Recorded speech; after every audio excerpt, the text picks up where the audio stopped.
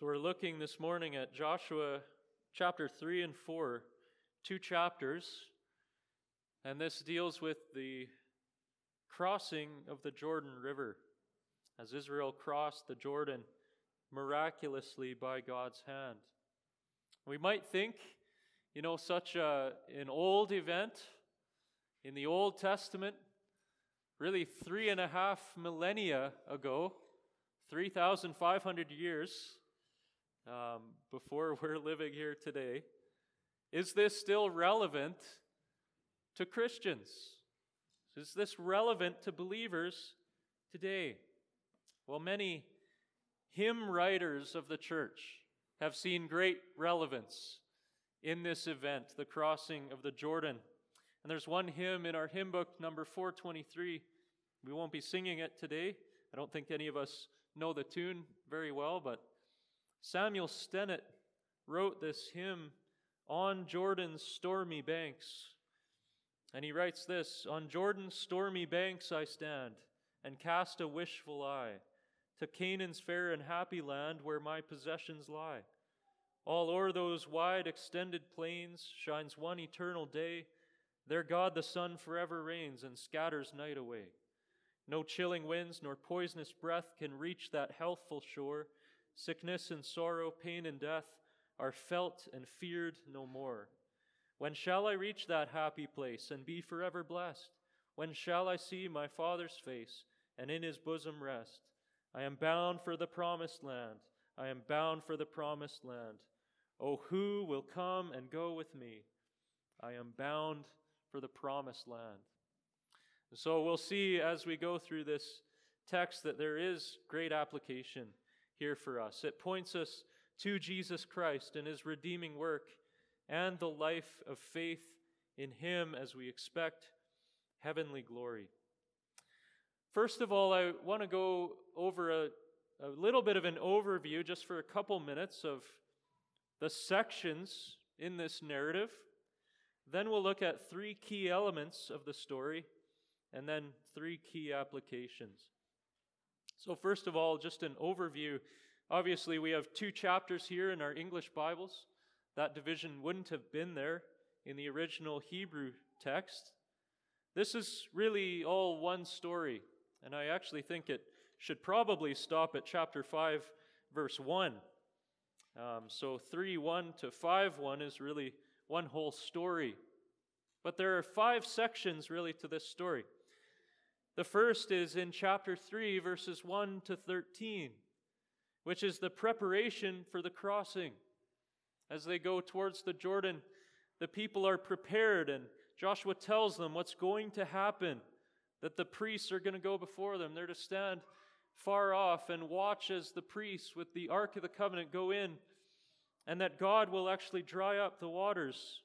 He'll cut them off from flowing so that they can pass through on dry ground. So he tells them all of this, and then the second section is the actual crossing in chapter 3, 14 to 17. They go through. The priests stand in the midst of the Jordan. The waters stand up in a heap far away, very far away, it says. Actually, it was further to the north, miles upstream, at a place called Adam. And the people, all of them, all of Israel, passed through on dry ground. And this would have been an immense multitude. This was something like 1.5 million people. Okay, you have to remember that. Israel was very large at this time. And so they all went through the Jordan River. Then the third section of this story is in chapter 4, verses 1 to 10a. 1 to 10a, the first part of verse 10, where we see that God commands them to take memorial stones out of the Jordan River as the water is stopped. And they take these stones, 12 men from each tribe. They go to Gilgal, where they're lodging, and they set up these memorial stones. And then Joshua also sets up 12 stones in the middle of the river, so that when it starts flowing, you could see these stones sticking out of the rock. And this was a testimony to the next generation, so that whenever they saw them, they would remember this mighty work that God had done for them. The fourth section, chapter 4, 10b to 18, is really the crossing again, sort of repeated and detailed.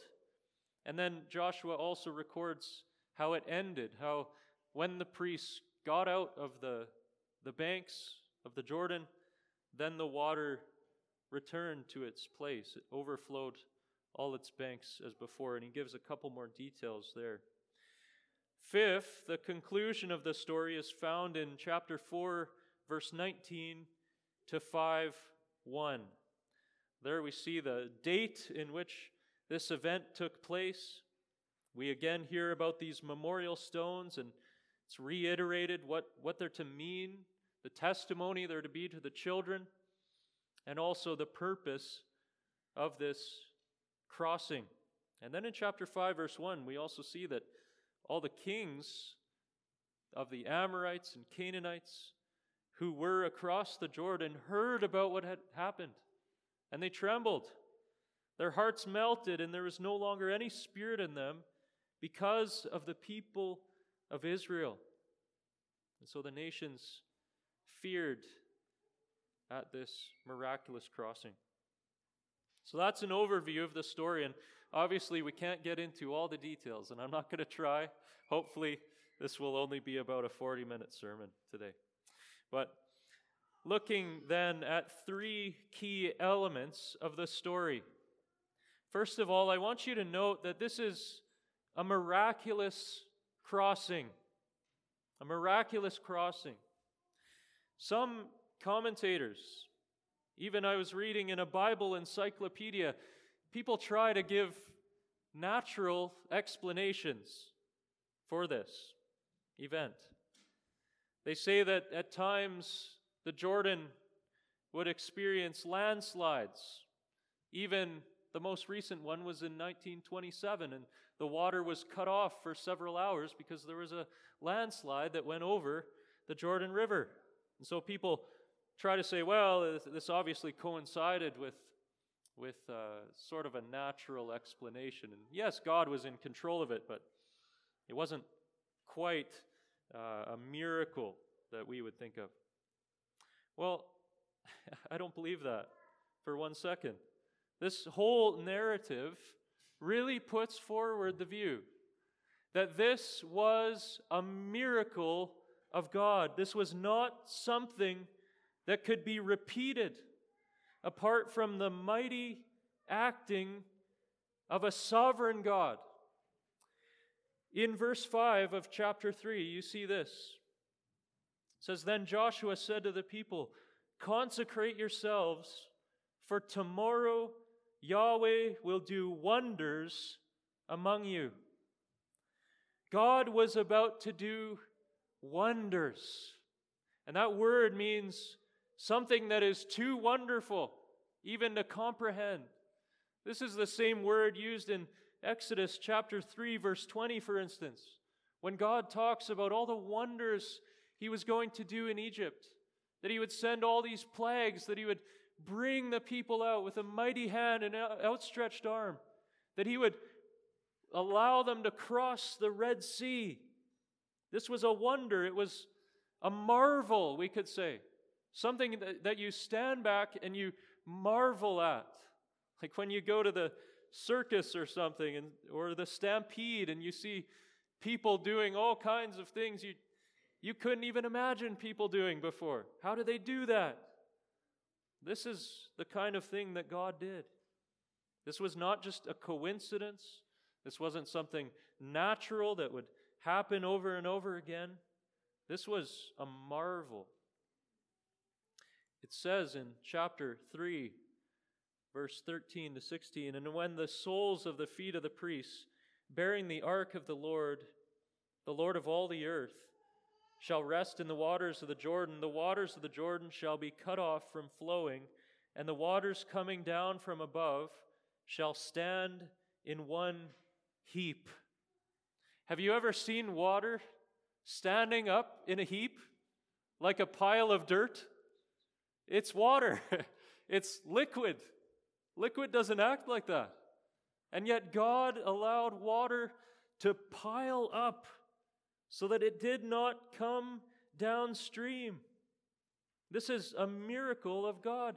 Verse 14, so when the people set out from their tents to pass over the Jordan with the priests bearing the Ark of the Covenant before the people, and as soon as those bearing the Ark had come as far as the Jordan, and the feet of the priests bearing the Ark were dipped in the brink of the water, now the Jordan overflows all its banks throughout the time of harvest, the waters coming down from above stood and rose up in a heap very far away at Adam, the city that is beside Zarethan, and those flowing down toward the sea of the Arabah, the salt sea, were completely cut off. And the people passed over opposite Jericho. Was it just a coincidence that just as the priests set their feet in the water, that these waters were completely cut off? I don't think so. This is a wonder. This is a miracle of God.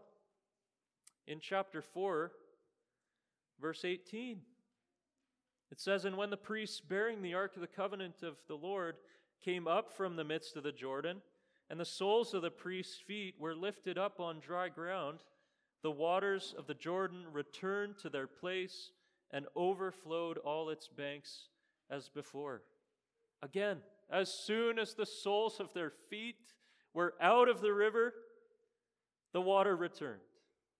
This is not something that happens naturally. And chapter 4, verse 23, compares this to the crossing of the Red Sea. It says, for the Lord your God dried up the waters of the Jordan for you until you passed over, as the Lord your God did to the Red Sea, which he dried up for us until we passed over.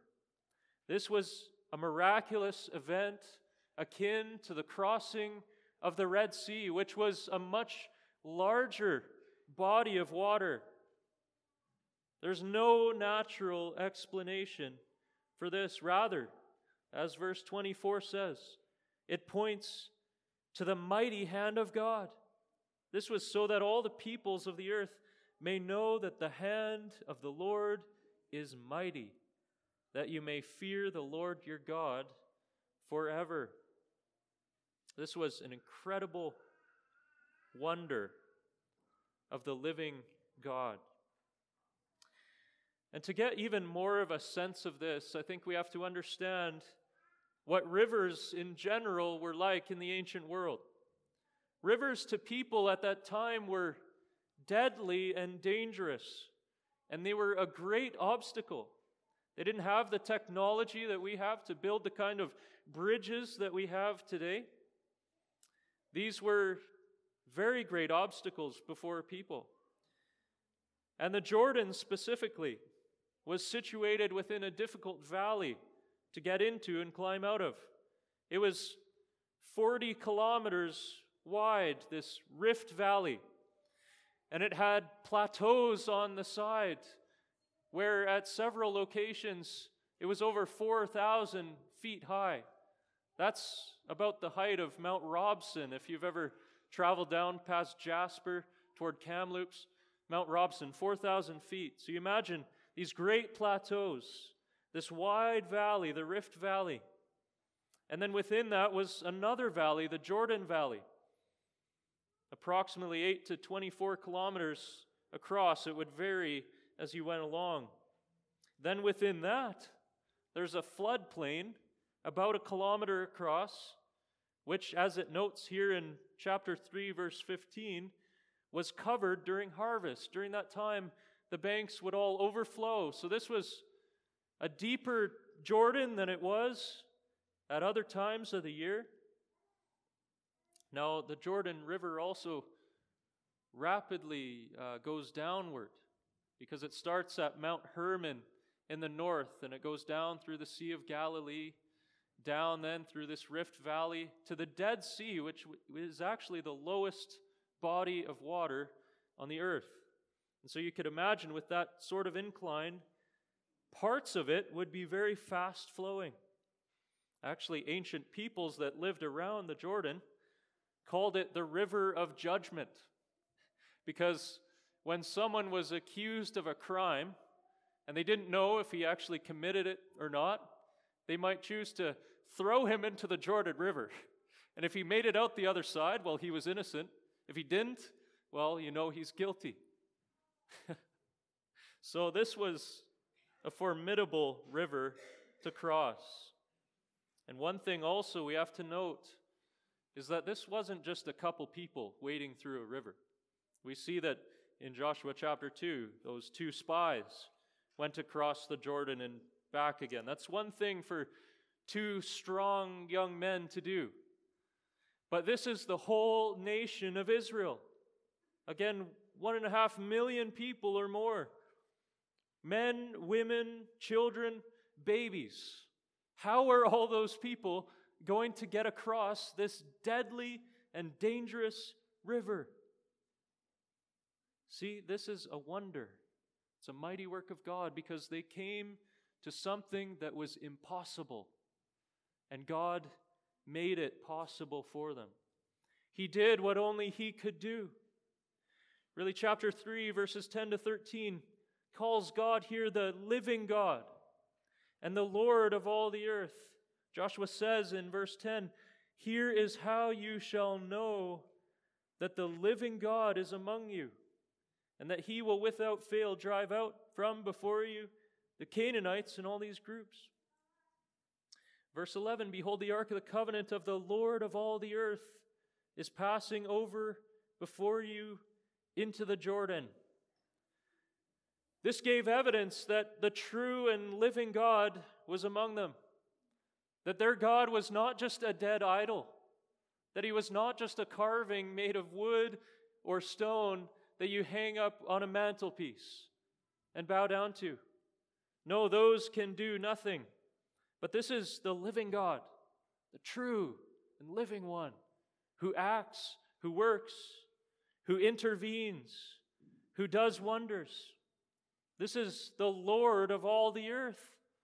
He has control over all the earth that He created. We see that He is the God who has control of rivers.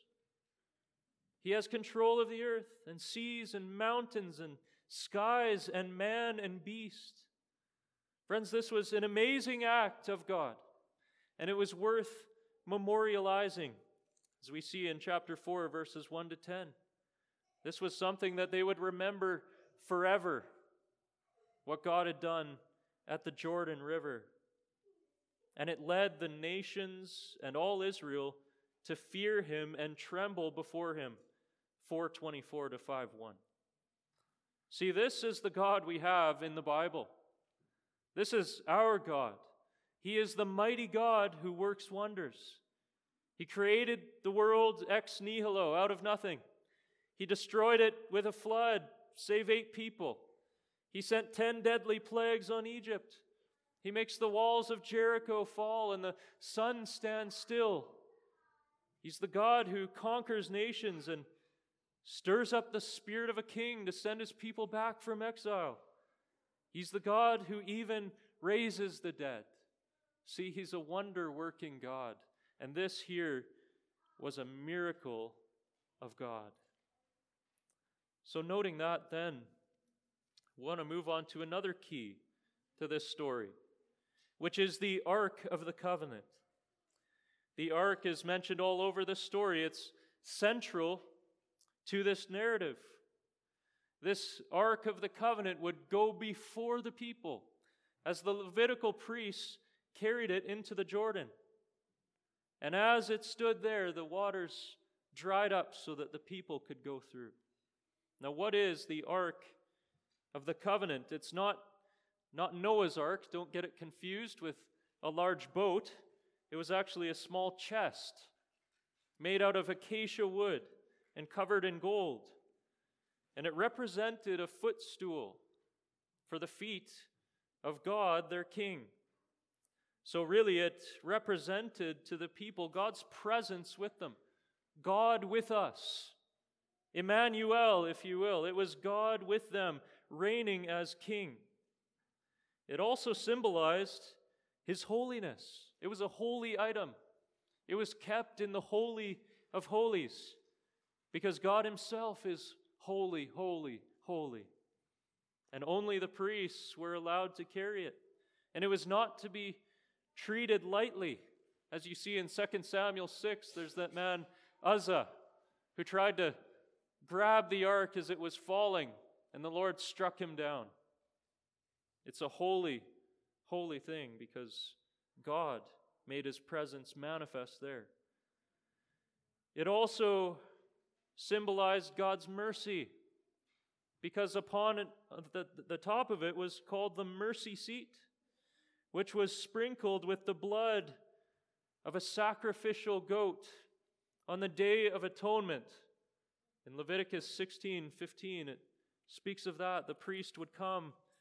He would sprinkle the blood around that mercy seat as a symbol that the sins of the people had been covered over. They had been atoned for, and they were reconciled to God. It also symbolizes his power as he went before Israel and scattered their enemies. Numbers chapter 10, verse 35 to 36. It says, "And whenever the ark set out, Moses said, 'Arise, O Lord, and let your enemies be scattered, and let those who hate you flee before you.' And when it rested, he said, 'Return, O Lord, to the 10,000 thousands of Israel.'" And so this would go before them, showing God's victory, his might, his power, as he scattered his enemies. Now, even within the ark, there was more significance. There were actually 3 things placed inside of the ark. We learn from Hebrews chapter 9, verse 4. There was Aaron's staff that budded. There was the law tablets of the Old Covenant with the 10 commandments on them. And there was also a jar of the manna that God gave them from heaven. And so this chest, this ark, was literally full of meaning, full of significance. It showed God's chosen priesthood. It showed God's covenant and law. It showed his provision to the people of Israel as it went before them. So this ark, carried by the priesthood, had to go before the people, and they had to watch it at a distance so they could follow it where they had not been before. And when it went in, the waters stood up in a heap and were dried up very far away. And at this point, we should also remember the significance of either side of the Jordan River. You see, on the east side of the Jordan River was the wilderness that the Israelites had been wandering in for 40 years. This was a temporary dwelling place. It was foreign to them. It was not home. They were sojourners there. They were exiles and pilgrims. And there were many deadly temptations and trials there in the wilderness. But on the other side was Canaan, the promised land. This was the place where they would have rest from all their enemies and ills. It was their inheritance that God had promised and given to them. It was a place flowing with blessing, milk and honey. It was like a new Eden, a new paradise to them, their home. Well, friends, as we seek to apply this to ourselves, we need to remember that as Christians, we also now are sojourners in a foreign land, aren't we? This present form of the earth is not our home. We really are in the wilderness, where God is providing for us spiritual manna and water through Christ. But we are looking forward to a lasting city, a better country, which is our inheritance, our possession through Christ. We're looking forward to a new heavens, a new earth, a place of blessing, eternal life with God forever, a heavenly home. And what is the barrier between us and that possession? Well, it's God's judgment and wrath and death itself that prevents us from going through into eternal life, isn't it?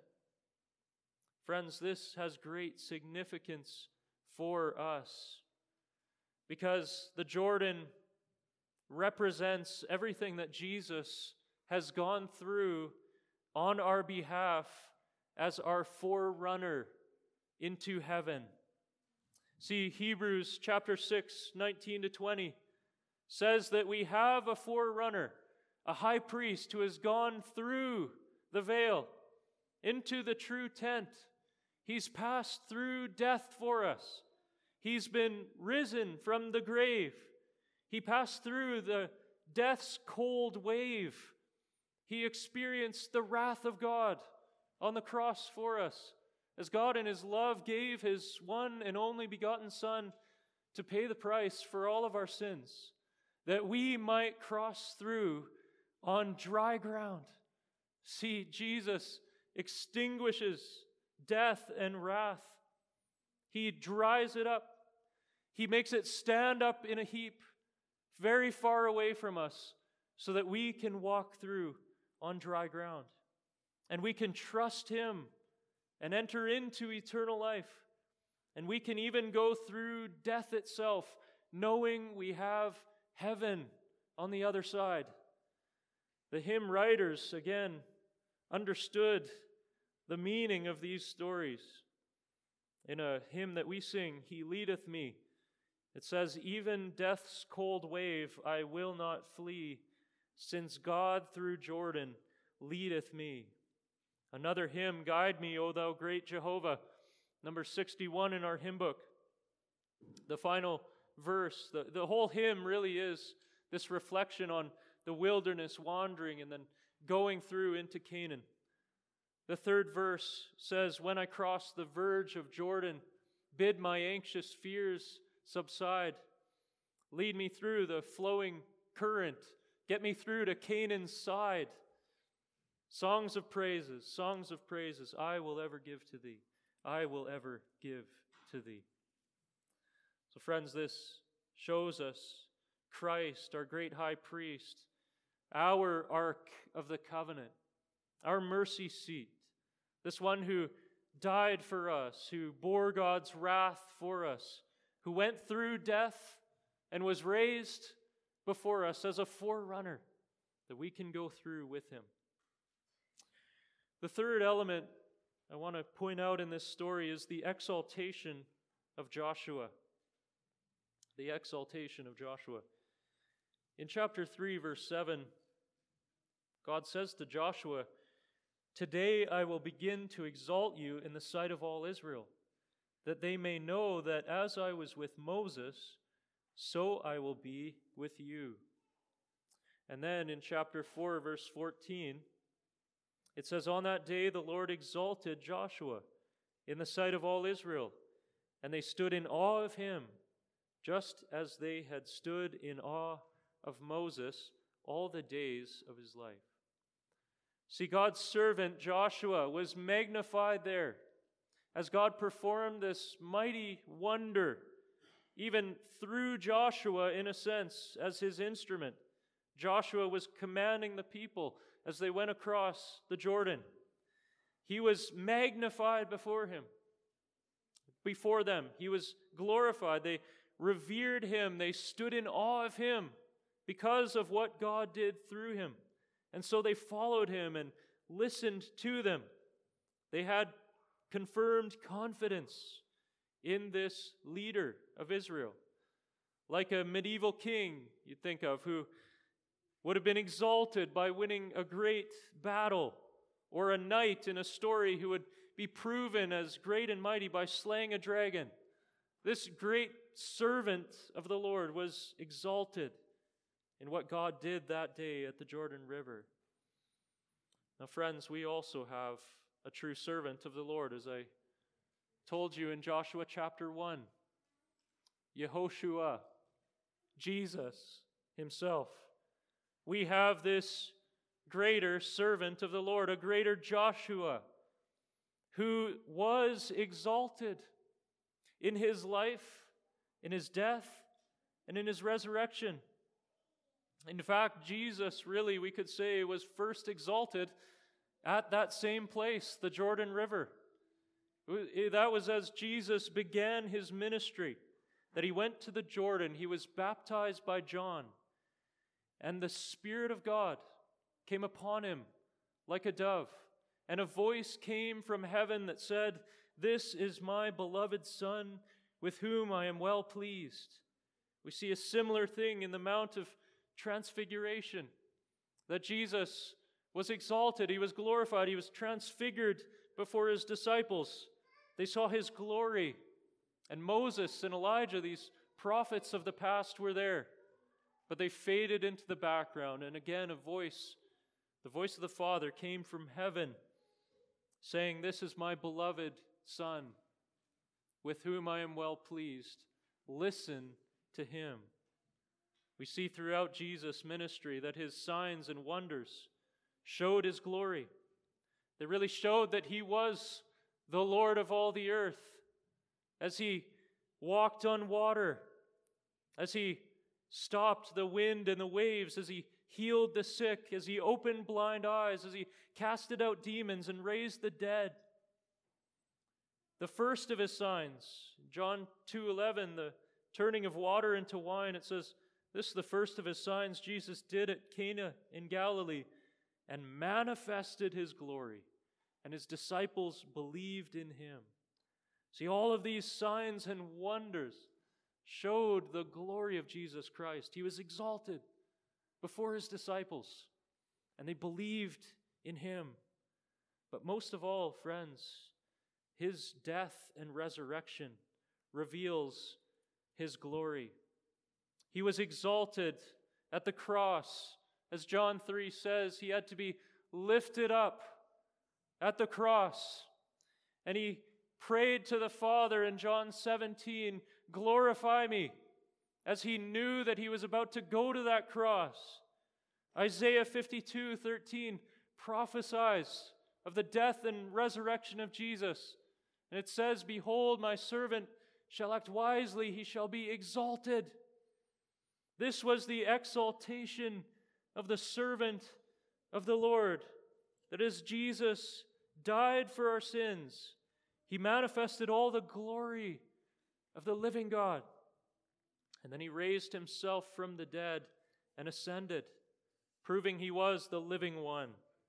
He was dead, yet behold, he is alive forevermore. And he holds the keys of death and Hades, as he says in Revelation 1:18. And one day he will return and again be manifested in glory, and every eye shall see him, and we will marvel at him on that day.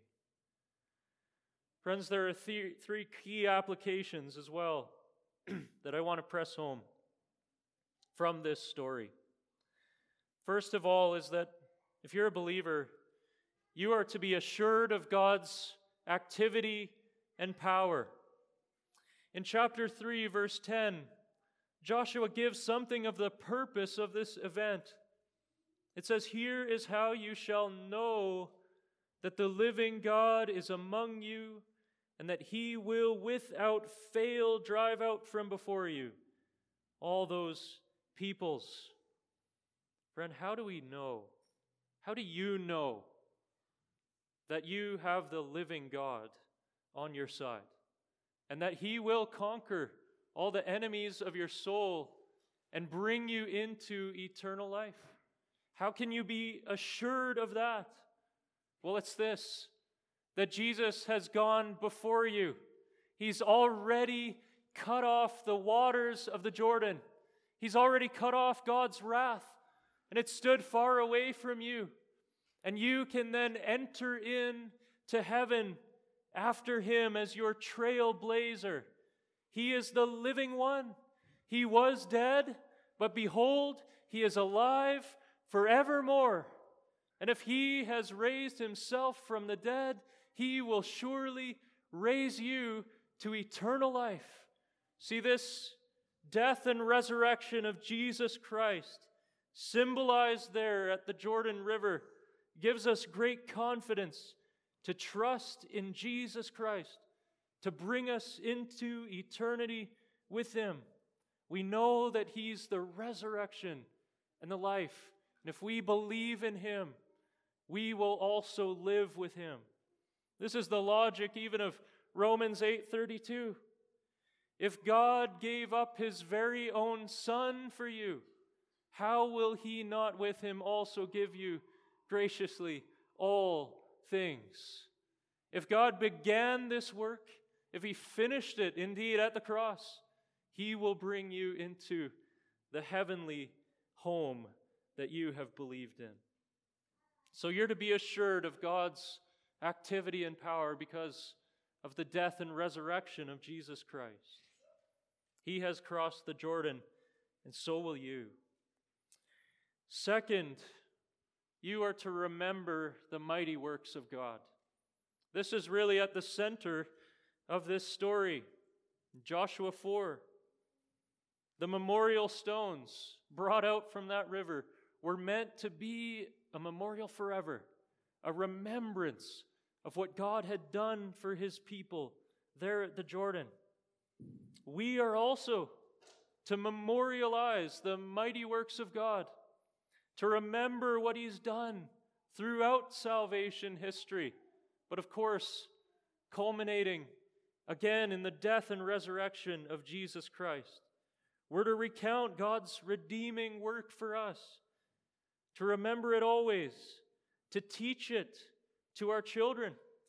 You know, if you have kids, they might come up sometimes and ask you, what are you doing reading the Bible?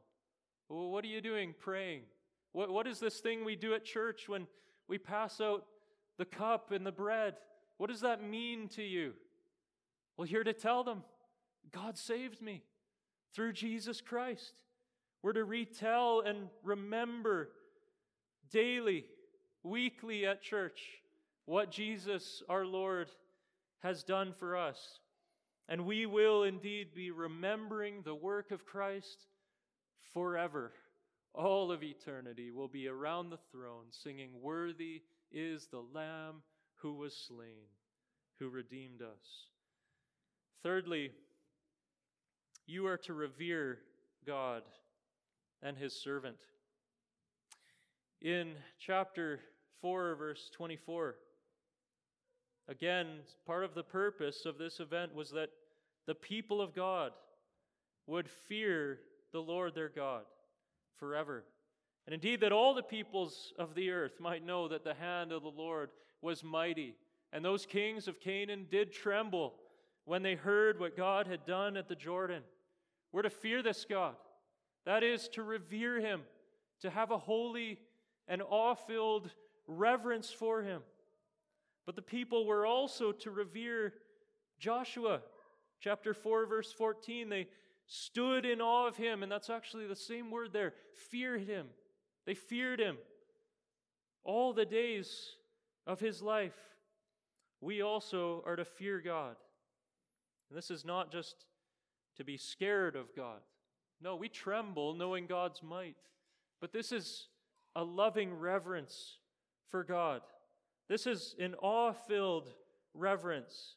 We stand in awe of this God who has accomplished so mighty a work of redemption for us. And friend, if you're here without Christ, I hope that you see the might and power of our Savior today. That you see that He has done what no one else can do. See, your soul is in peril because apart from Christ, you are under the wrath of God. And you will die eternally under the wrath of God. That's the peril that your soul is in.